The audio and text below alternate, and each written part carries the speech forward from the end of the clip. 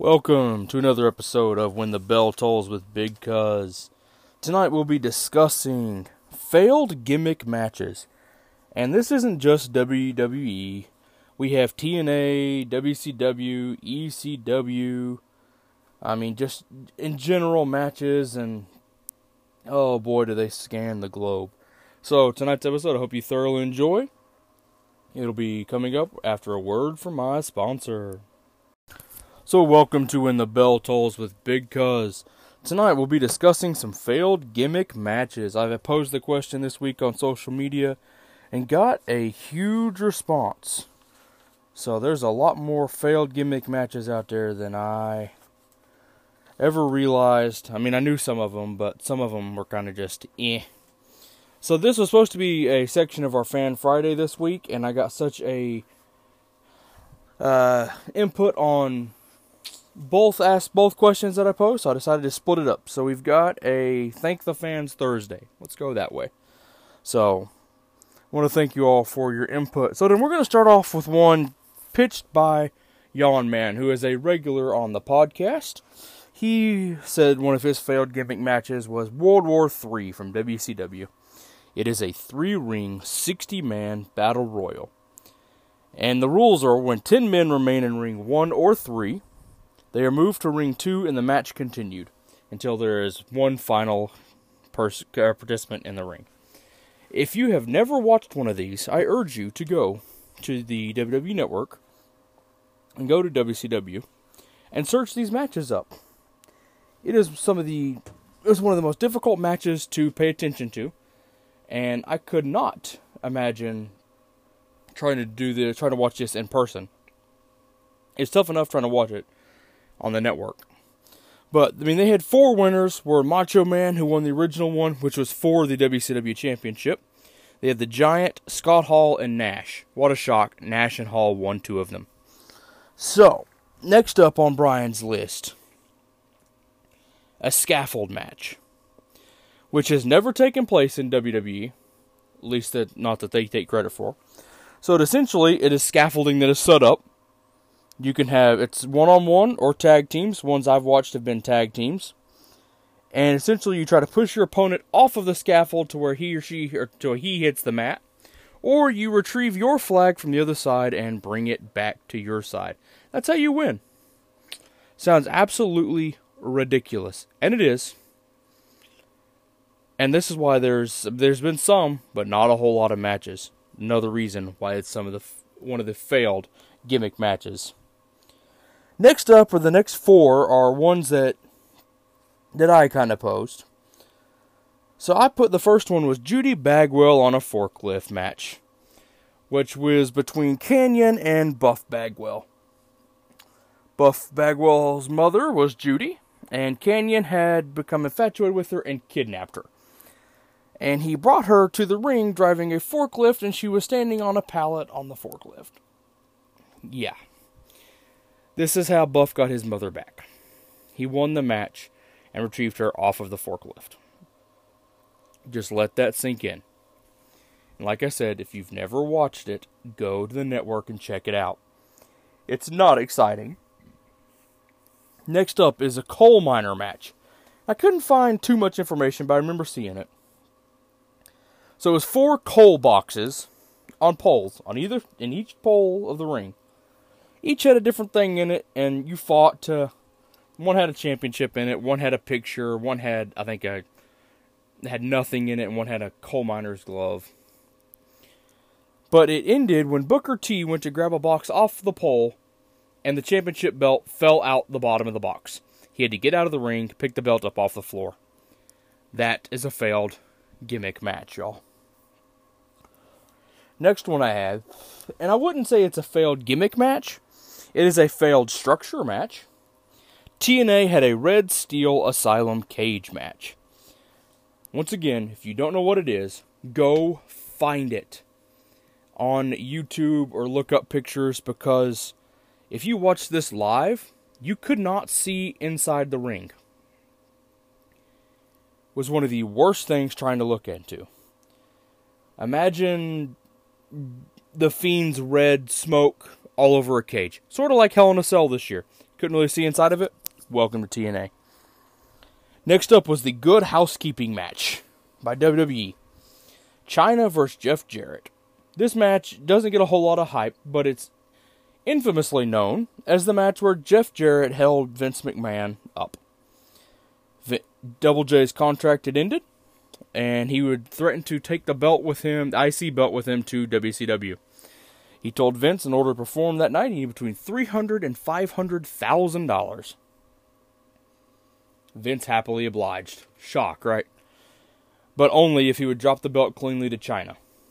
Cleanly is a whole nother word, because he had won the belt by hitting Chyna with it, and they determined that the belt was not a household item, so the match was restarted. Chyna hit him with his guitar. 1, 2, 3, Chyna was your IC champion. Yeah, once again, go watch this match. It's very, very interesting. Another one posed by Yawn Man is the King of the Road match, which was a match between Blacktop Bully and Dustin Rhodes. You know, the natural Dustin Rhodes. Fought on the back of a moving semi-truck down some country roads. In order to win, you had to fight your way from the back of the truck to the front of the truck and sound a horn off to win. This had a trail car, a camera inside there, it had a helicopter, and was filmed days before the actual pay-per-view. And the ones that filmed it and were there said the match was really, really good. The 13-minute match we got on the pay-per-view, though, was kind of bleh. But Blacktop Bully ended up winning when he sounded the horn off when he reached the front of the truck. The next one, and I had to look more and more of this up because I thought he was absolutely lying to me, was one posed by Little Cuz. It is the Reverse Battle Royal from TNA, otherwise known as the Fight for the Right tournament. Yeah, TNA had some winners, y'all. So, the rules were 18 participants started outside of the ring, and you have to fight to try to get into the ring. They had to fight to get in the ring. When 7 wrestlers entered the ring, the other 11 on the outside were then eliminated from the match. They were done for. Then it becomes a traditional Battle Royal match, until there are 2 men remaining, and then it becomes a singles match. And the winner of that singles match, it automatically advanced to the final, stage 3. And I know what you're thinking, I'm lying. No, go look it up. This happened on 2 different occasions, y'all. So stage 2 of this Fight for the Right tournament was the 6 remaining men who had lost the traditional Battle Royal in a single elimination tournament, 3 single matches, and the final match was a triple threat match. And the winner of that went on to fight the winner of stage 1. So winner of stage 1 and stage 2 fought in stage 3. The first winner of this Fight for the Right tournament was Abyss, who had help from Chris Sabin eliminating AJ Styles to win the match. He earned a title shot at Genesis. I tell you what, reading this information and having to look it up, I was more confused about the concept of the match. TNA, I love your stuff. Good luck with this one. I can't see this happening anywhere else, unless it's like AEW. Well, no, probably WWE. Vince probably would love this idea. Next up was posed by a new fan. He's probably a longtime listener of the podcast, Patrick Bagwell. Friend of mine in Ruatan. His failed gimmick match was the Ref vs. Ref match at the Invasion pay-per-view, which gets a bad rub. People talk about how bad a pay-per-view it was. I thoroughly love the pay-per-view. But this was Earl Hebner, the head referee for WWE, and Nick Patrick, the head referee in WCW. One-on-one match. The match lasted less than 3 minutes, y'all. The special guest referee was Mick Foley, and Earl Hebner won this match. So yes, there was a Ref vs. Ref match at the biggest pay-per-view for both companies where they fought against each other. Neither ref actually refed a match on the card that night.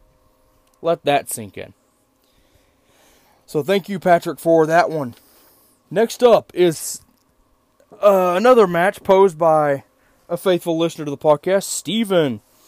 His was the actual Gimmick Battle Royal at WrestleMania 17. I mean, that's the name of it. It's called the Gimmick Battle Royal. I loved it because I liked the nostalgic factor of watching guys fight that I didn't grow up with. But we had stuff like the Goon, Jim Cornette, Kamala.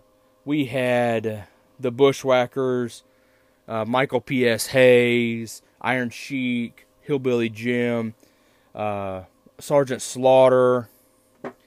So we had all of these guys, Nikolai Volkov, all of these older guys in this match. And I remember getting down, I want to say Hillbilly Jim was the last one eliminated. Iron Sheik threw Hillbilly Jim out.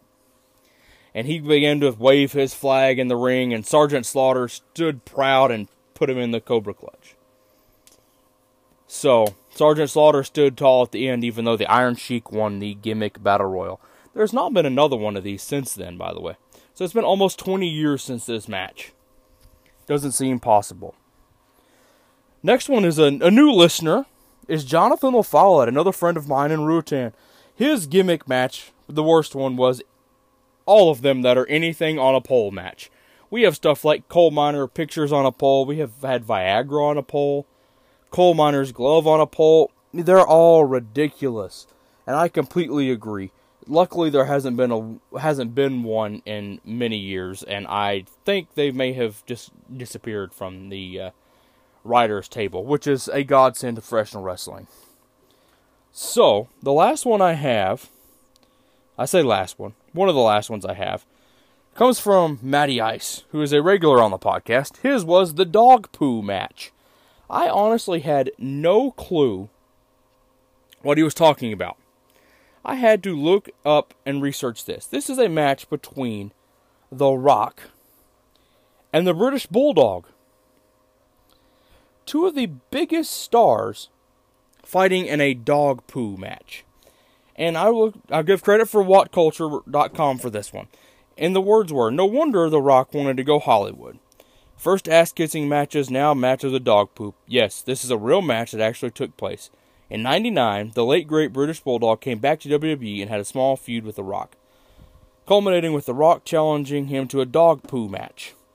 The objective of this match was to slam your opponent onto a tray of dog poop, and sadly for the loser, there wasn't anything fake or artificial about it.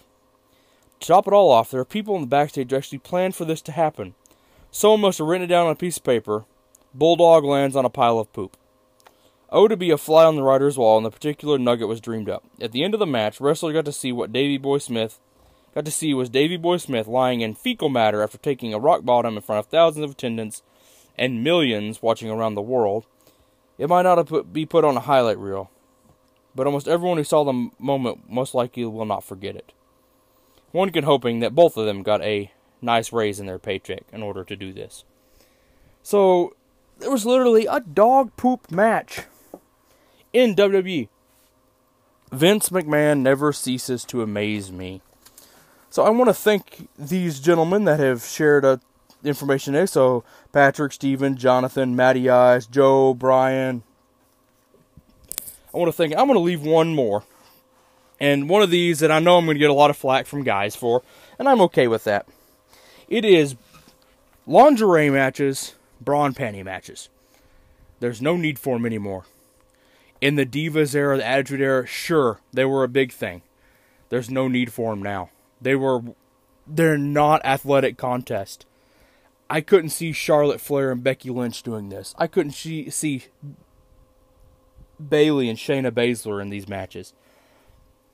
No, but then we had Stacy Keibler, Tori Wilson, Trish Stratus, Lita, these matches. So I'm glad they have stopped and we have gone on from this. So I want to thank all of the people that put in input for these matches, and they are just but a small bit of the worst gimmick matches of all time. So I want to thank you for listening to When the Bell Tolls a Big Cuz. Tonight was our Thank You Fans Thursday section. We talked about failed gimmick matches across companies like TNA, WWE, WCW. And we could continue into New Japan and ECW and all of those. And we probably will at a later time on the podcast. But I want to thank you all for tuning in. And I hope you thoroughly enjoy.